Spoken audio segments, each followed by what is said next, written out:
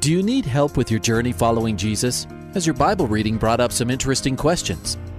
I need a prayer request. Is I've heard pastors talk about you can't get to heaven just with good deeds. I was just wondering what you guys think. Is there a correlation between the seventh trumpet in Revelations as the last trumpet, or is he talking about some other trumpet?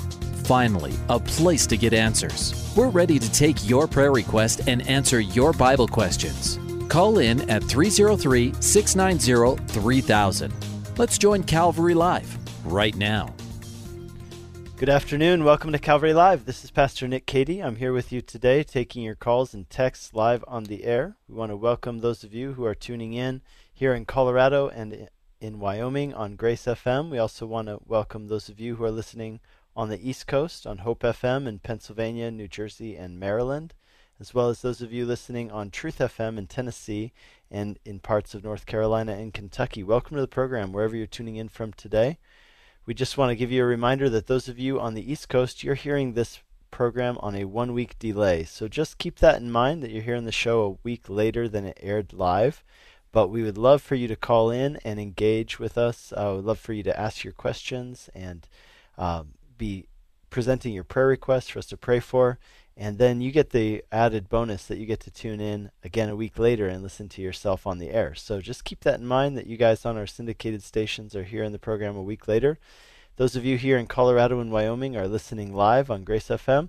And we also want to greet everyone who's listening online on the app or on the website. If you don't have the Grace FM app, then please do go get it. It is on your app store. You can just go on and get it at, you just type in Grace FM into the search bar and it'll come right up. Put it on your device and you can listen live wherever you're at. And you can also listen in your browser anytime on your computer. So lots of great ways for you to tune in to worship and the Word here on Grace FM and this program and everything else that is airing on this station. So this is the show where you can call in with your questions about the Bible or anything going on in your life. We would love to hear from you. We'd love to pray for you. We'd love to talk with you, whatever it is that you have for us.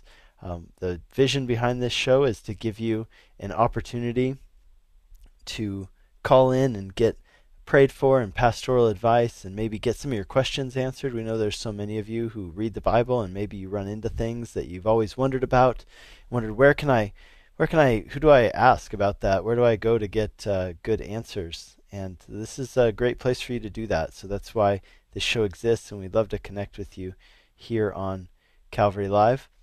Give us a call. The number to call is 303-690-3000. That's 303-690-3000, or text us at 720-336-0897. So once again, the call-in number 303-690-3000, or text us at 720-336-0897. We have all open lines right now at the beginning of the show. It's always a good time to call right here at the front end of the show. So we would love to hear from you. And give us a call. Let us know what you've been reading in your Bible, what you've been struggling with, maybe something you've always been confused about, and we'll see if we can help you understand it. Or if there's something going on in your life that you'd like prayer for, we have a great community of people listening and tuning in right now who can all agree with us in prayer and say amen as we lift you up before the Lord. So give us a call, 303-690-3000. That's 303-690-3000. Or text us at 720-336-0897. Just a few words about myself. My name is Pastor Nick Cady. I'm the pastor of Whitefields Community Church, which is located in Longmont, Colorado. And our church meets right in downtown Longmont. So if you are familiar with the city of Longmont, we meet right at the corner of Longs Peak and Kaufman in the St. Vrain Memorial Building, which is right on the edge of Roosevelt Park. So we're right on the northwest corner of Longs Peak Avenue and Kaufman Street, which is just one block west of Main Street in downtown Longmont. So our address is 700 Longs Peak Avenue, and you can find directions and all kinds of other information about our vision, who we are as a church, how you can get involved, and you can also listen to some past messages on our website, which is whitefieldschurch.com. So that's whitefieldschurch.com. and that is the church that I pastor. And if you're in the Longmont area or any of the surrounding communities, whether it's Berthoud, Meade, Frederick, Firestone, Dacono, Lafayette, Erie, Boulder, we would love for you to come and visit us on a Sunday and worship with us and study the Word. Right now we started a new series this past Sunday. It's one that I'm really excited about. We did a similar series last year. So last year we did a similar series, kind of, I guess you would call it an apologetics series, but what we're doing is we're really trying to address the big questions that people have about Christianity. And there are three reasons we want to do that, and those are these. Number one, it matters what we believe, doesn't it? Right? The most famous verse in the entire Bible says that God so loved the world that he gave his only begotten Son, so that whoever believes in him, so the word belief is right there, that's the goal, believe in him, would not perish but have eternal life. And then at the end of the Gospel of John it says, all of these things have been written so that you might believe, and by believing in his name, that's the name of Jesus, that you would have life. And so belief matters. Secondly, we know that there are a lot of people who are believers, but they struggle with questions and doubts and things where they say, I'm trying to follow Jesus, I want to believe, but there's this one thing that I constantly keep getting hung up on. So we want to help you to move past those things and to be strengthened in your faith. And then the last reason is because we want to equip believers to be able to talk to neighbors, coworkers, family members, friends who have struggles, and help your friends, give you the tools and the information so that you can help your friends move from unbelief and doubt to belief and faith. And so last year we did a series called The Trouble Is, meaning the trouble with Christianity is, and we took 6 weeks to look at some of the big things that people say, this is my hurdle, this is the barrier to me putting my faith in Jesus and believing. Well, this year we're doing a slightly different series, and we've chosen some different topics. So this year our series is called I Could Never Believe in a God Who, and the idea is how you finish that sentence it reveals the thing which is really the biggest hurdle for you, where you say, that's a deal breaker for me. I could never believe in a God who. And so we've got 7 weeks, and we just kicked off this past Sunday by looking at the first. We thought for Mother's Day, let's tackle this one that is applicable to the ladies. So we began this series yesterday saying, I could never believe in a God who encourages the suppression of women and minorities. And we looked at how people have used the Bible, unfortunately, in history to do exactly that. We looked at how people use the Bible to condone slavery, to defend the practice of slavery here in the United States. We looked at how people have used the verse that says wives submit to your husbands. They've used that as justification for abusing wives and girlfriends and domineering over other people. And we looked at these things honestly, and then we looked at, is that what the Bible really teaches? Or are those people misusing the Bible? Maybe, let's say, they're taking words from the Bible and using them to misrepresent what the Bible means. And if that's the case, then what does the Bible really teach about these things? And it was a very encouraging time for me in study, and got a lot of tons of great feedback about it. So if you're interested in that message, it's on our website, whitefieldschurch.com. It's the latest sermon. You'll see it right there on the front page. So whitefieldschurch.com, you can go and you can listen to that, or you can listen on our podcast at just search the podcast store for Whitefields Community Church. Should come right up. And this coming Sunday we're going to be tackling one which I myself, even when I made this schedule, I was a little bit nervous about, because it's a big topic and one which is a real thing that causes people to have hurdles in their faith and difficulties in accepting the Bible. And that's this: I could never believe in a God who condoned genocide in the Old Testament. So we're going to be looking at the slaughter of the Amalekites, right? The destruction of the Amalekites in Joshua's time, and the conquest of Canaan. And how do we make sense of this? The fact that God ordered the destruction of an entire nation. How could a good God do something like that? Well, we're going to address that this Sunday. And hey, if you have questions about it, I'd love to talk through it with you here on the air today. So do give us a call. But right now we have full lines. So let's go to our first caller, Kat in Baltimore, Maryland. Hi, Kat. Welcome to the program. Hi, Nick. How are you? I'm doing well. I had questions. I've called before, and first off, I really enjoy this show. Thank you for taking me. Yeah. I'm still going through the really nasty throes of my husband has filed for divorce. We have our 10-year anniversary coming up May 30th. He's in another relationship, but I'm still standing and I'm still trying to fight for my marriage as best I can. I still think that this is something God has asked me to do. Mm-hmm. And one of the things I've really had a hard time with other Christians pushing back with, why am I standing for this? Just because he grew up in the church, he's not a Christian. What fruit does he bear? And it really got me thinking, as somebody that's come back to God in the past year and a half and really come back into my faith, I'm not really sure that I would even be able to answer that for myself as to what fruits I bear. Yeah. And I guess I'm looking for some clarity on what would be some examples of that. Where would I be able to see that and say, this is proof that I've got the Spirit in me. I know He's there, but, I should be bearing fruit if I'm walking right. And if I am to see that my husband at any point ever believed in God, surely there would be fruit there, at least at some point in our marriage or our life, to be able to say, no, at some point I know God was with us in that, at least in the relationship and in us. Okay. Yeah, so it sounds like two questions here. Help me understand if I understand your questions correctly. It seemed like the first question was, is this justifiable for, to basically let your husband go? And it sounded like the second one was, what is fruit? Like, what are you supposed to look for to know that you're bearing fruit? Is that those about right? About right, yeah. Okay. So can I talk about the one about the divorce first? That would be, in 1 Corinthians chapter 7, Paul talks about this, 7 verses 10 through 16. And basically says this, if your spouse, in this case, it's he talks about let's just say your spouse. So if your spouse leaves you, then he says, well, then let them go. But in this case, it was particularly verse 15 says this: if the unbelieving partner separates, let it be so. In such cases, the brother or sister is not bound. God has called you to peace. And so a lot of people would say there are really two justifiable reasons for divorce. I mean, if your spouse abandons you or leaves you, or let's say they file for divorce, what should you do?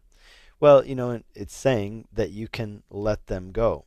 Now, I would say this: it isn't saying that you have to let them go, in the sense of, if let's say your spouse is or is not a Christian, and they say, hey, I'm done, and they file for divorce, and you say, well, I'm not good with that, so I'm gonna push back. I'm gonna fight for my marriage until the marriage is completely ended. Like, if the marriage is over legally, I believe that it's over before God as well. And in that case, I would say that you're free, like using the terminology that Paul uses here in 1 Corinthians 7.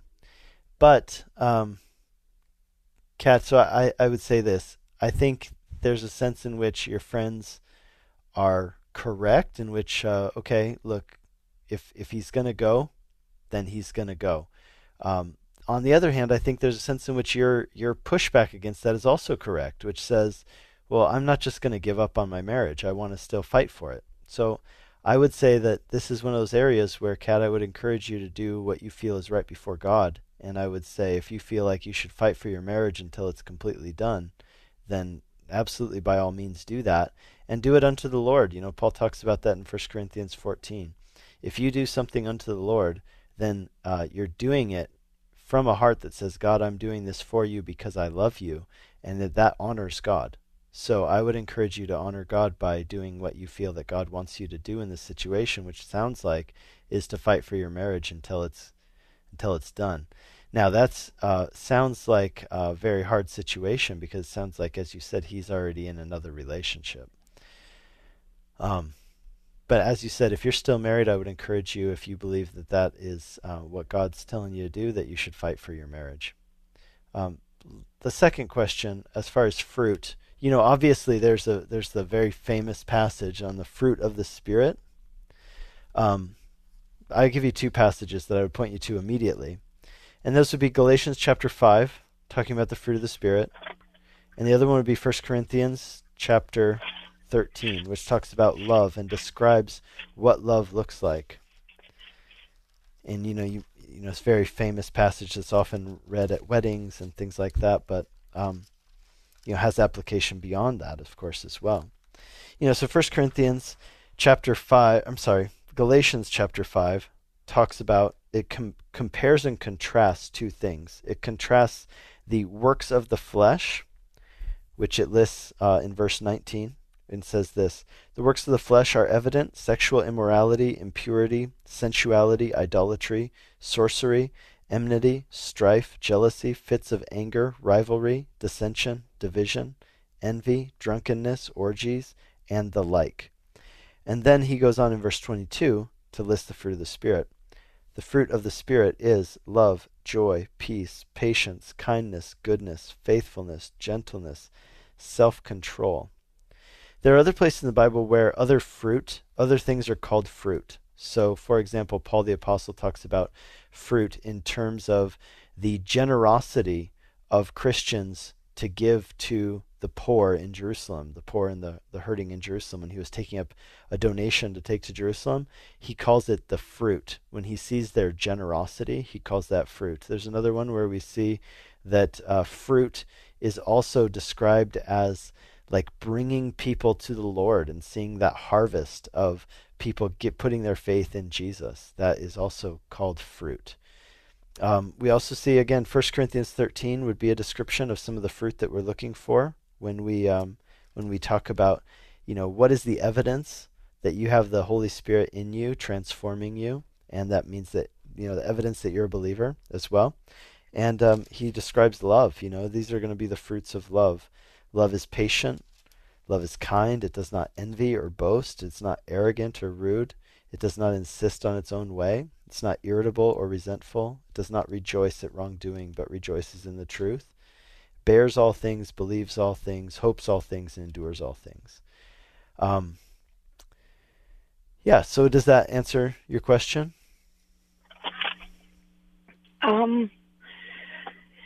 Yes and no. Okay. Like, for example, in Matthew 7:16, where he says you will know them by the fruits, and,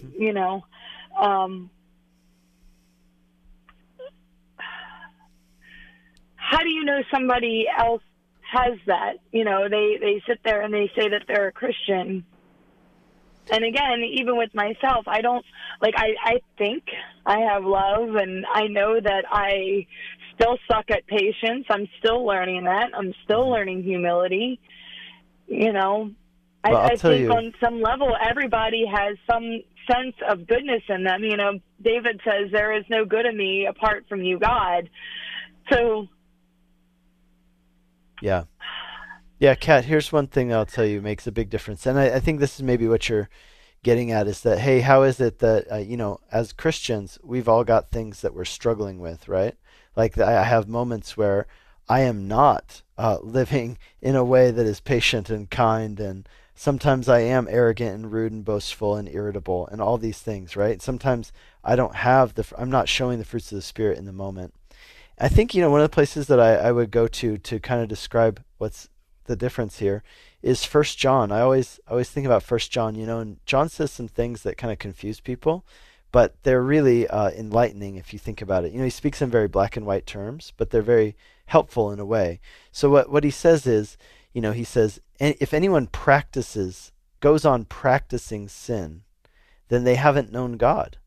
Now, some people hear that and they're like, oh no, does that mean, who can be saved in that case, right? Sounds like nobody's saved.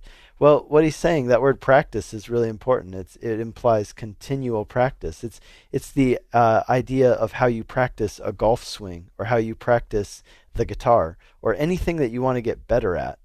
It implies, somebody who wakes up in the morning and their life has a certain trajectory and a certain goal, something that they want to accomplish. Let's see, do I want to please God? Do I want to, live in a way that honors Him? Is that the goal?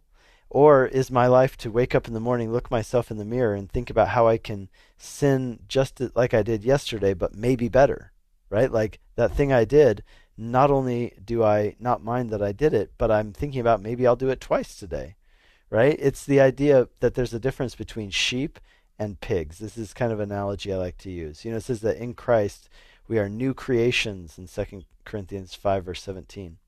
And so, we're completely different creatures. So we've transitioned from being one kind of creature to a new kind of creature. And as those new kind of creatures, we have new desires. We don't desire to sin. Now, that doesn't mean that we don't sin. It means that the trajectory and desires that we have are changing. They're becoming different. And, let's take a pig and a sheep, for example. A pig and a sheep both might fall in the mud. They might get muddy on occasion. But the sheep, doesn't like falling in the mud, doesn't look for mud to fall in, whereas the pig wakes up every morning thinking about how he's going to go find some mud to go swim in and jump in, and dreams about the mud. Does that kind of make sense? The very fact that you are repentant is one of the greatest proofs that you are truly, the Holy Spirit truly is within you. That is one of the works of the Holy Spirit, leads us to repentance. And so the very fact that you are repentant, the very fact that you're contrite over your sin, that you weep over it, and you repent of it, is, for me, that's one of the greatest evidences of the Holy Spirit in a person's life. Okay. That does help answer the question. I had this mentor, and I'll tell you, and this is what I'll finish with, and then I'll let you go. I had this mentor when I was younger, newer in ministry, and he used to tell us this. He said, if you would follow me around all day and watch everything that I did, you would be incredibly disappointed, because you'd be like, Greg, why did you do that? I can't believe you just did that, Greg. I thought you were a godly man. How could you say that? How could you do that? And he said, if you saw everything I did, you would be incredibly disappointed, but then you would be incredibly impressed, because you would see that after I did those things, I would get down on my knees and raise my hands up to heaven, and I would repent. I would go up to people and I would ask for forgiveness. I would confess my sins. And I just thought, this is really what it's about. Like, this guy is for real, because what he's being honest about the fact that he still struggles and he still sins, but there's something very different about him, and that is that he's repentant. And I think that really is the X factor there. Okay. Will you, thank you, because that does help clarify a lot. Mm-hmm. And it gives me something to chew on a little bit when I go home. Yeah, you're welcome. Will you please lift up my husband and I in prayer? Again, yeah. Let's do it. Heavenly Father, we pray for Kat and her husband, and we just ask, Lord, that you would do a miraculous work of resurrection in this marriage. We pray that there would be repentance, that there would be restoration, and Lord, that no matter what happens in all of it, you would be glorified, and you would use even the bad things that have happened for good, for their good, and for your glory. And we pray that in Jesus' name. Amen. Amen. God bless you, Kat. Right. Thank you for calling in. God bless you. Right, thank bye-bye. you, Nick. You're listening to Calvary Live. This is Pastor Nick Cady from Whitefields Community Church in Longmont, Colorado, taking your calls and texts on the air today. We have one open line. The number is 303-690-3000. Let's go to our next caller, Larry in Denver, Colorado. Hi, Larry. Welcome to the program. Larry, we must have missed you.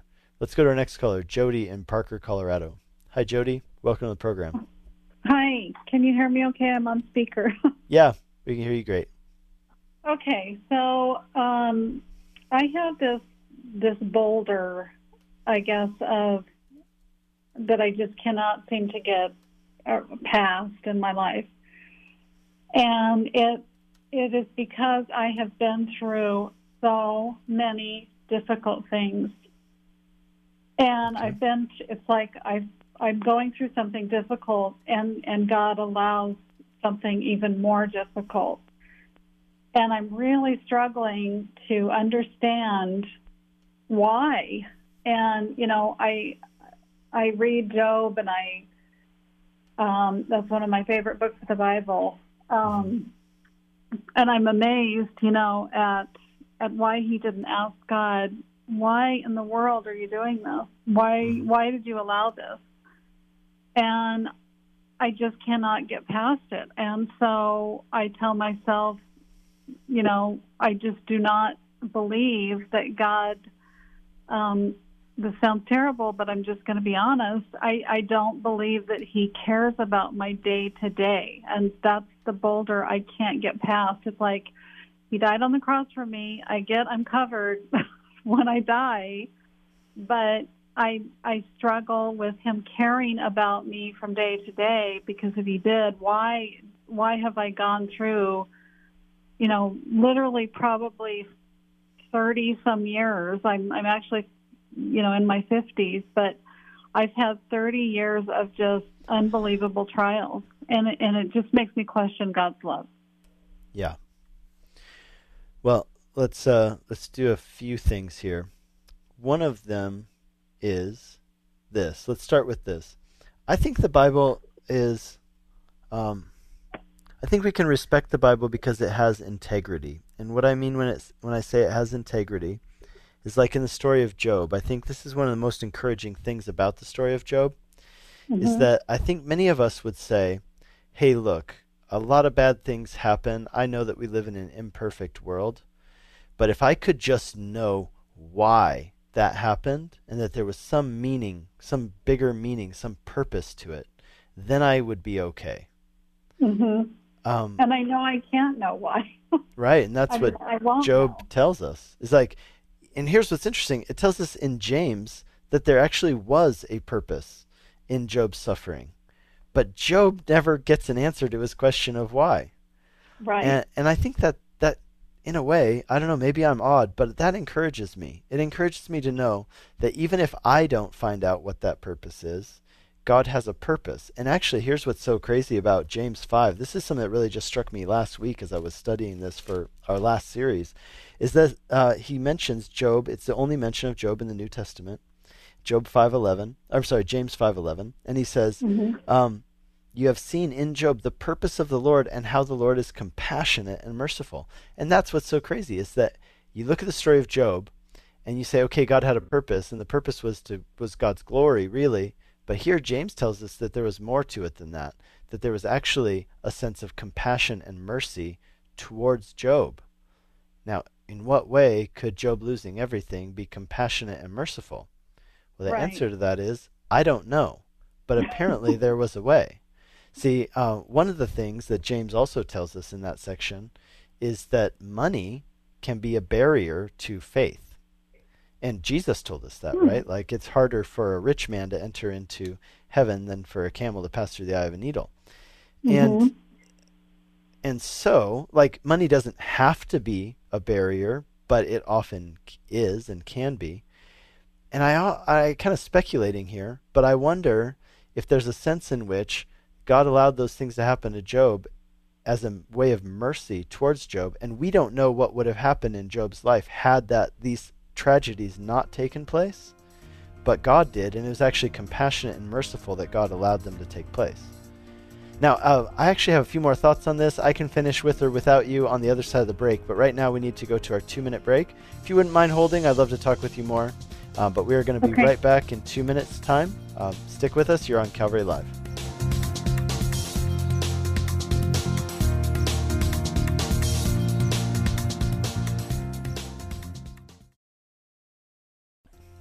Welcome back to Calvary Live. Give us a call at 303-690-3000 or text us at 720-336-0897. Let's join Calvary Live right now. Good afternoon and welcome back to Calvary Live. This is Pastor Nick Cady from Whitefields Community Church here with you today, taking your calls and texts on the air. Right before the break, we were talking to Jody in Denver. I'm sorry, in Parker. And let's go back to that call. Hey, Jody, you still there? I am. Great. Okay, thanks for sticking with us. So, Jody, your question was, how do we really know that God actually cares about our day-to-day lives? How can we be sure of that? Sometimes it feels like he doesn't. Why would he allow such bad things to happen to us? Now, I don't know if you heard earlier I was talking about this. We're doing a series on this at our church, really. I mean, it's literally titled, I Could Never Believe in a God Who. And one of the ones we're talking about, we have a date for it already, June 16th, is this. I could never believe in a God who allows bad things to happen to good people. Everything from child abuse to, all kinds of bad things that you can imagine, right? Cancer and all of these things, suffering. And what's interesting is the way we did research for this series is that we took a poll online, and I know that some of our listeners here on Grace FM took the poll, shared it with others, but the poll was, how would you finish that sentence, or how do people finish that sentence of I could never believe in a God who? And it was our number one response, and that's really interesting because we're talking about things like, science, maybe does science disprove the Bible, or like, what about Christians being hypocrites? No, the number one response was, I don't understand why God allows these difficulties. And this gets to an issue which we talk about a lot on this show, because this is a question that we get a lot here too. And that is this, that there's this thing, it's known as the theodicy trilemma. So the trilemma of theodicy. Now, theodicy means, right, defending why does God let bad things happen to people? That's a whole area of theology. In fact, that's what the book of Job is about. It's about theodicy. It's about this issue of why is there evil in the world if God is all-powerful and all-loving? And the trilemma is really, how can these three things exist at once? That God is all-powerful, God is all-loving, and evil exists in the world. Because it seems like if evil exists, then either God can't be all-loving or he can't be all-powerful. Because if he's all-powerful and he was all-loving, well, then he would not allow evil in our lives. He would stop these things from happening. So since there is evil, either God is not all-powerful or he isn't all-loving. That's the conclusion. And a lot of people say, yeah, that must be right. But what we're failing to remember when we come to that conclusion is that God has more than two attributes, right? Like, he isn't just loving and powerful. He's also omnipresent. He's all places, meaning all places even in time continuum. He's all knowing, meaning that he knows things that we don't know. Like in the instance of Job that we talked about earlier. How could what happened to Job be merciful and compassionate from God on Job's part? Well, we don't know, because apparently Job avoided something by going through these trials. And we'll never know what that is. In other words, there's so many things that God protects us from which we don't ever know about. The last thing I would say to you is this, that I think the Bible has the integrity also to say that that there are things that happen in this world that are just plain bad. They are just bad, right? And not everything has a silver lining. I talked to a friend of mine. He said, my mom died of cancer when I was 9 years old. She suffered for 2 years. How is that good in some way? Like how do I just look at that from another angle and say, well, if you look at it from this angle, it was actually good? He said there is no good angle. And I felt like Christianity gives me the permission and the ability, the theology we have from the Bible says that I can look at that and I can say, friend, you are right. There is absolutely nothing good about the fact that your mom suffered for 2 years and then died when you were 9 years old. And the reason I can say that is because our God actually looks at that too and says, you know what? That is not only bad, it's not like it's good if you look at it from a different angle.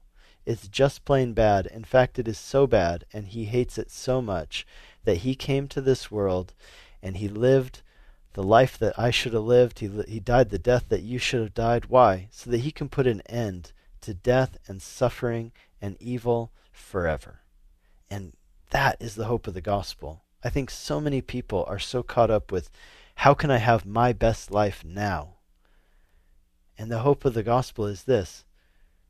Even if you were to have the best possible life ever, it's not your best life, right? This life is a mist. Remember James says that? And some people look at that and they say, oh, well, what a bummer. No, that's not a bummer. For somebody like you who's gone through hard times, that's so incredibly hopeful. A mist lasts for 2 seconds in the air, then you never see it again. And that's what your life is. This life on this earth it's 2 seconds on the big picture of eternity. And after this, comes eternity. And if you spend that eternity with God, where there's no more pain and suffering, where there's beauty and light and life forever, man, that's very hopeful. So I want to encourage you in those things. And here's the one thing. How can you know that God cares about you? Well, he said it very definitely in Romans chapter 5. This is how we know that God loves us, that when we were still enemies of God, he gave his Son for us. Very few people would give their life for a good person, and yet who would give their life for an enemy? And yet God shows his love for us in this, that when we were yet sinners, Christ died for us. 1 Peter 5:7 says, cast your cares upon him because he cares for you. And I love also Romans chapter 8. It says this incredible phrase, following up on all those things. It says, he who gave his Son for you, how would he not also with him give you all things? And you know what that tells me? It points me back to, I believe it's Psalm 84, but I'm just shooting from the hip right now. I believe it's Psalm 84, where it says, no good thing will he withhold from those who are righteous. And if we are righteous in Christ, then no good thing will he withhold from us. And what that means is that if I pray for something and God says no, or doesn't give it to me, then I can know that for me, or at least right now, maybe it wasn't a good thing. And he has a great plan for us. So I want to encourage you in that I want you to remember that even though you don't know the why, like James says, there is a why. And that why, ultimately, is found in compassion and mercy. Now, maybe we say, how can that possibly be? I don't know. But I do know that God can even redeem the terrible things that have happened to you and use them for your good and for his glory. And the ultimate hope of the gospel is not our best life now. It is that our best life is to come. So can I ask for clarification on something Sure. that you said? So are you saying, with your example of the son and his mother, that God looked at that too and basically hated that too? Is that what you're? I mean, because absolutely, I believe that God looked at that cancer. What I struggle with is, and I always say this to my kids when something seems impossible. I always say, if God can put God put the stars in place, so he can do anything. Mm-hmm. So that's where my struggle, I think, lies, is that, well, he could have prevented that. And so, but I mean, that does help me to know that he didn't like that either. But then it brings about more questions of, well, okay, why did he allow that? And that's the boulder I cannot get around. And I realize there's so many things that we won't have the answer to until we're, in the presence of Christ. And probably when we're in the presence of Christ, we're not going to care what happens down here. But I just... Yeah, the question is this: does God allow things that he hates to happen? Yes, all the time, every day. Does he allow things that he hates to happen? Of course. Did God like it when, even Jesus dying on the cross, there was something good that came from it, but was it joyous in the moment? Absolutely not. There's a very old saying, that says that God allows what he hates to accomplish what he loves. Mm-hmm. And that's very small. That's a very small phrase that needs, more expansion, but I think it hints at a very true and profound truth, right? That God every day allows things that he hates. I mean, the very existence of humanity, the fact that God hasn't wiped us out, the very famous saying that says the tears of God are the meaning of history. That every day God suffers this grief over the sin in the world, and yet he allows it to continue. Mm-hmm. He allows the world to continue. Why? Because he's doing something really great. We live in a broken world where bad stuff happens, and God hates those things. But why does he let them continue? Well, because we live in a time and a window of time in which people can be saved. And God looks at this and says, is it worth it for people to be saved, for this pain to continue? Yes, it is, because eternity is long. And so, I hope that helps. I've got another caller I'm going to need to go to, so I'm going to need to let you go. But thank you for your call, and God bless you. All right, bye-bye. You're listening to Calvary Live. This is Pastor Nick Cady from Whitefields Community Church in Longmont, Colorado, taking your calls and texts on the air today. Let's go to our next caller, Christina in Lakewood, Colorado. Hi, Christina. Welcome to the program. Hi. What's up? Can you hear me? Yep. Oh. So I was telling the guy that I live with my roommate, and she's a Christian, and she would fast with me because I told her I was going to fast and food with, and she's counting down the hours until she can eat, and she's a new believer, and so I didn't get offended, but I was bothered because I don't think she understands, like, fasting of how you should eat. Yeah. You're kind of cutting out on me. You're kind of cutting out on me. Yeah, but that's okay. I think I got your gist of it, and I'll kind of summarize it for our listeners. So you're saying that you fasted with your roommate. She's a new believer, and it's her first time, and she, you were kind of disturbed. It seems like she doesn't really understand what fasting is all about. And so you want to know if I have any advice? Is that about right? I'm going to take that as a yes. Okay. So you keep cutting in and out on me, but I think I can answer your question about fasting. Hopefully you can hear me. I think that that's not a bad thing that your roommate doesn't understand it. I don't think you should be frustrated with her at all. I mean, how can somebody understand something that they're new to? So you have a great opportunity to share with her and teach her about what fasting is all about and why it's important. And I would just encourage you that if you're not sure about that, well, then I would encourage you to also find out more about what fasting is about so that you can really understand it. Because I think if you understood it, you would be able to articulate it pretty clearly to your roommate. So I would encourage you to make sure that you have a good grasp on what it is and why it is. And it's the long and short of it is very simple. Fasting is a spiritual discipline through which we deny our flesh in order to focus on prayer. So fasting is always tied in the Bible to prayer. So it's a time where we say, well, I'm going to create in myself. I love how John Piper put it. One of the first books on fasting I read was John Piper's book, Hunger for God. So if anyone's looking for a book on fasting, that would be a good one to check out. John Piper, A Hunger for God. And in that book, he says this, that essentially what you're doing is you are not eating, and you would be surprised how much time you save, and so instead of eating, you are taking that time and setting it aside to pray.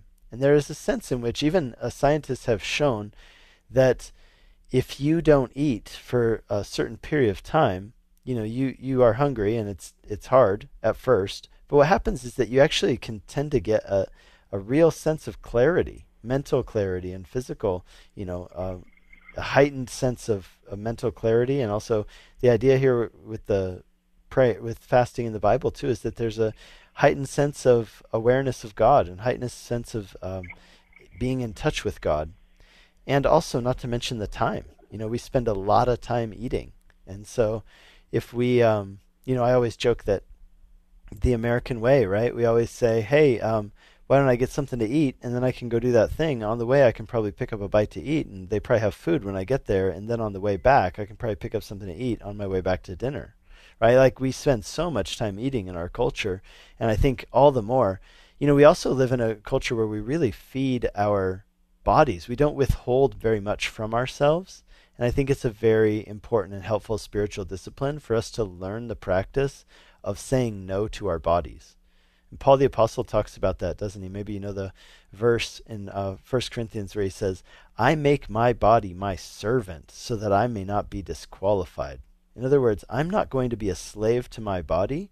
My body is going to be a servant to me. Like, who's going to be in charge? My body and what my body says? I want to eat. I want to sleep. I want this. I want that. Please me, feed me, make me comfortable. Or am I going to be the one who says to my body, no, you exist, and I'm going to bring you into submission for my greater purposes, which are ultimately for the Christian, God's purposes. So I hope that answers your question. We have a follow-up text that just came in asking, doesn't fasting have something to do with possession, exorcism, like in Mark 9, where Jesus says this kind can only come out by prayer and fasting. Again, the idea there with prayer and fasting is that fasting is tied to prayer, and it is, I guess, for lack of a better way of putting this, it's an aid to prayer. And so Jesus is essentially insinuating to his disciples, you should have been praying and fasting before you ever encountered this demonic spirit, and then you would have had the strength and power to cast it out in Jesus' name. Hope that makes sense. And God bless you for your question. I know that Christina dropped, so I hope that you caught the end of that, Christina. God bless you, and thank you for calling in. You're listening to Calvary Live. This is Pastor Nick Cady from Whitefields Community Church in Longmont, Colorado, taking your calls and texts on the air. Let's go to our next caller, Karen in Maryland. Hi, Karen. Welcome to the program. Thank you.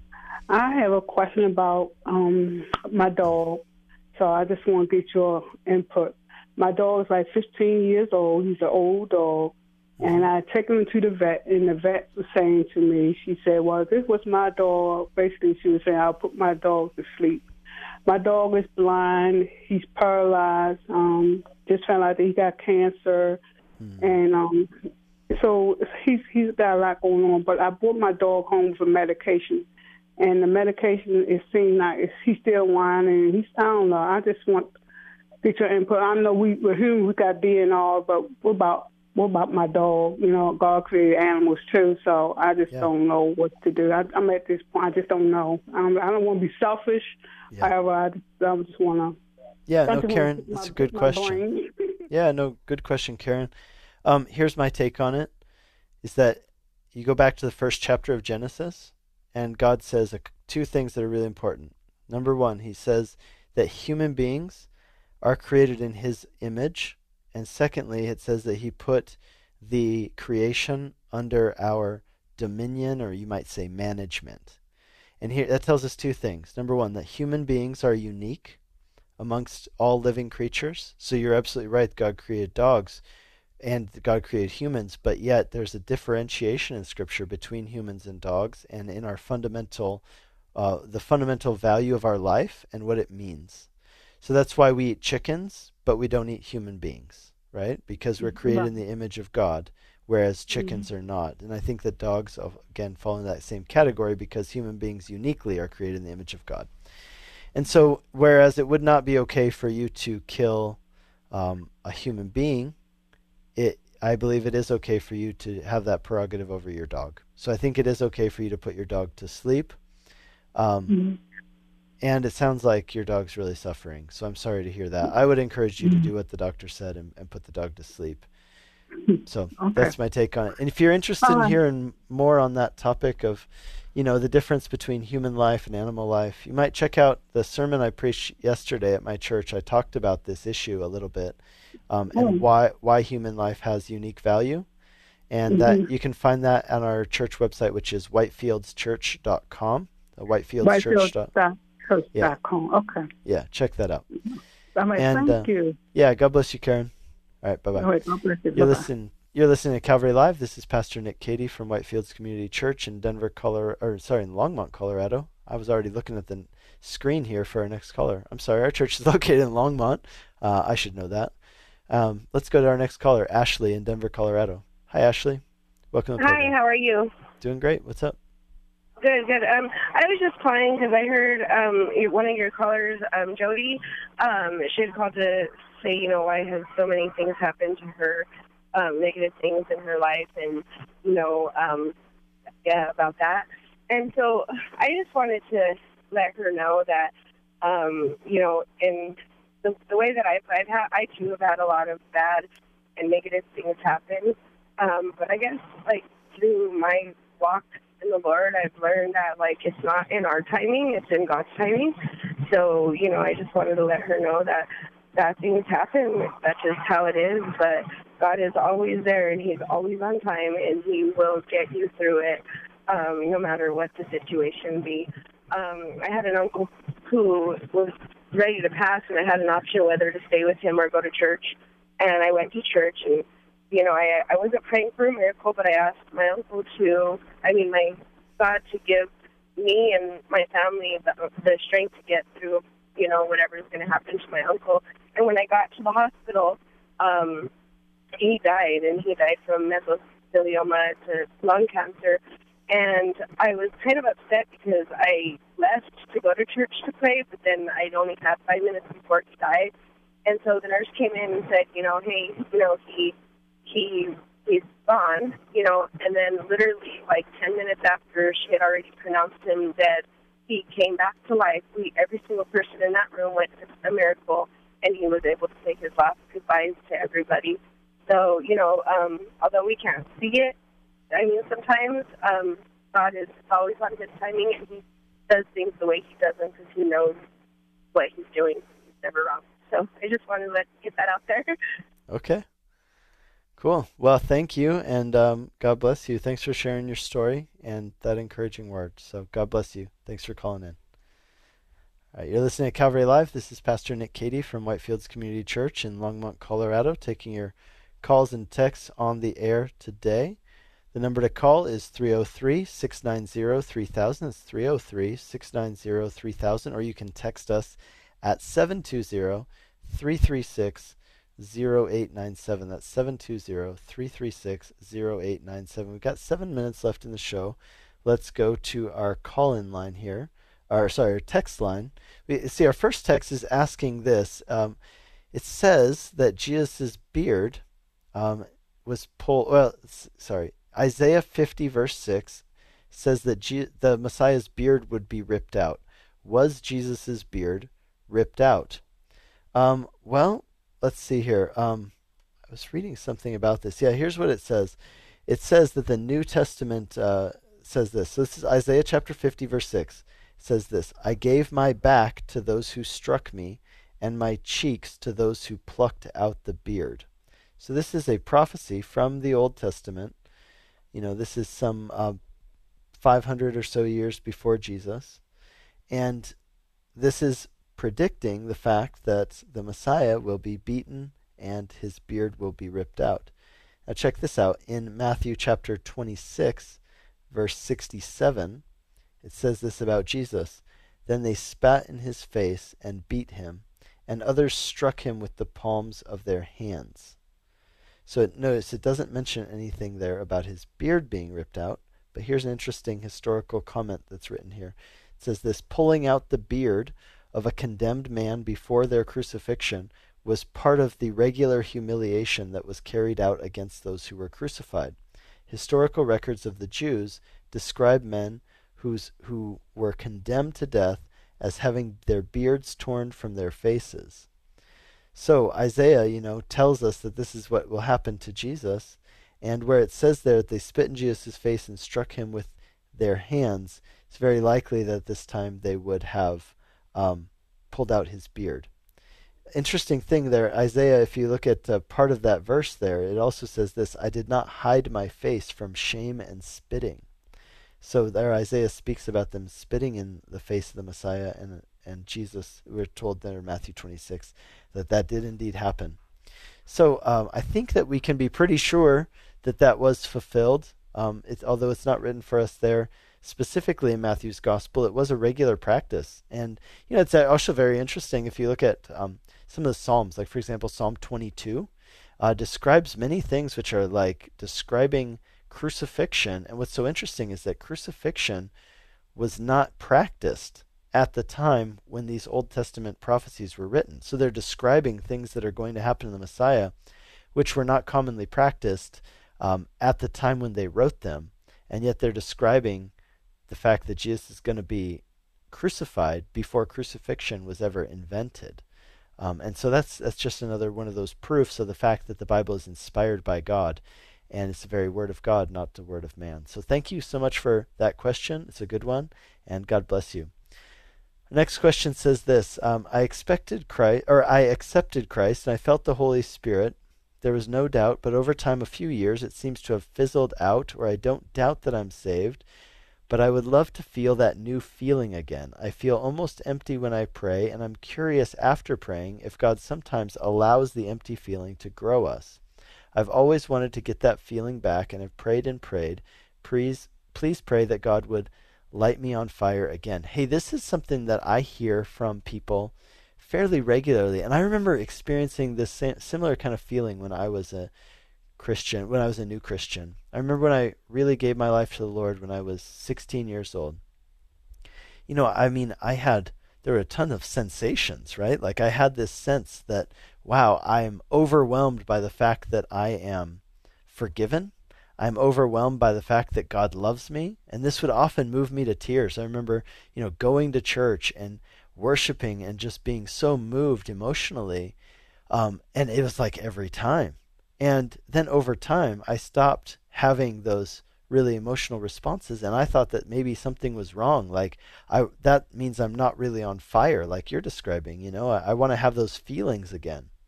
And what I've learned over time is two things. One is that, does God sometimes allow us to feel empty so that we will seek after him? Do we experience what we might call dry times? I think the answer to that is yes. It doesn't always mean that something's wrong.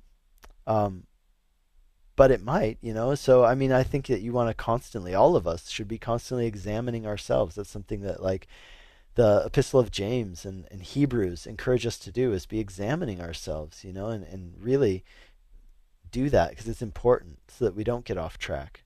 We always keep asking the right questions. But here's the other thing that I think is maybe more important. I'll have been married this year for 15 years. This will be our 15th anniversary coming up in September to my wife. And I will say this. When we first got together, everything was new. Everything was exciting. And now we have a different, our relationship has developed over time. You might say it's matured. And the feelings that I have for my wife are not the same as the feeling like when we had our first kiss. That was very exciting, and all these things. And now we kiss regularly, and it doesn't do the same things to me that it once did.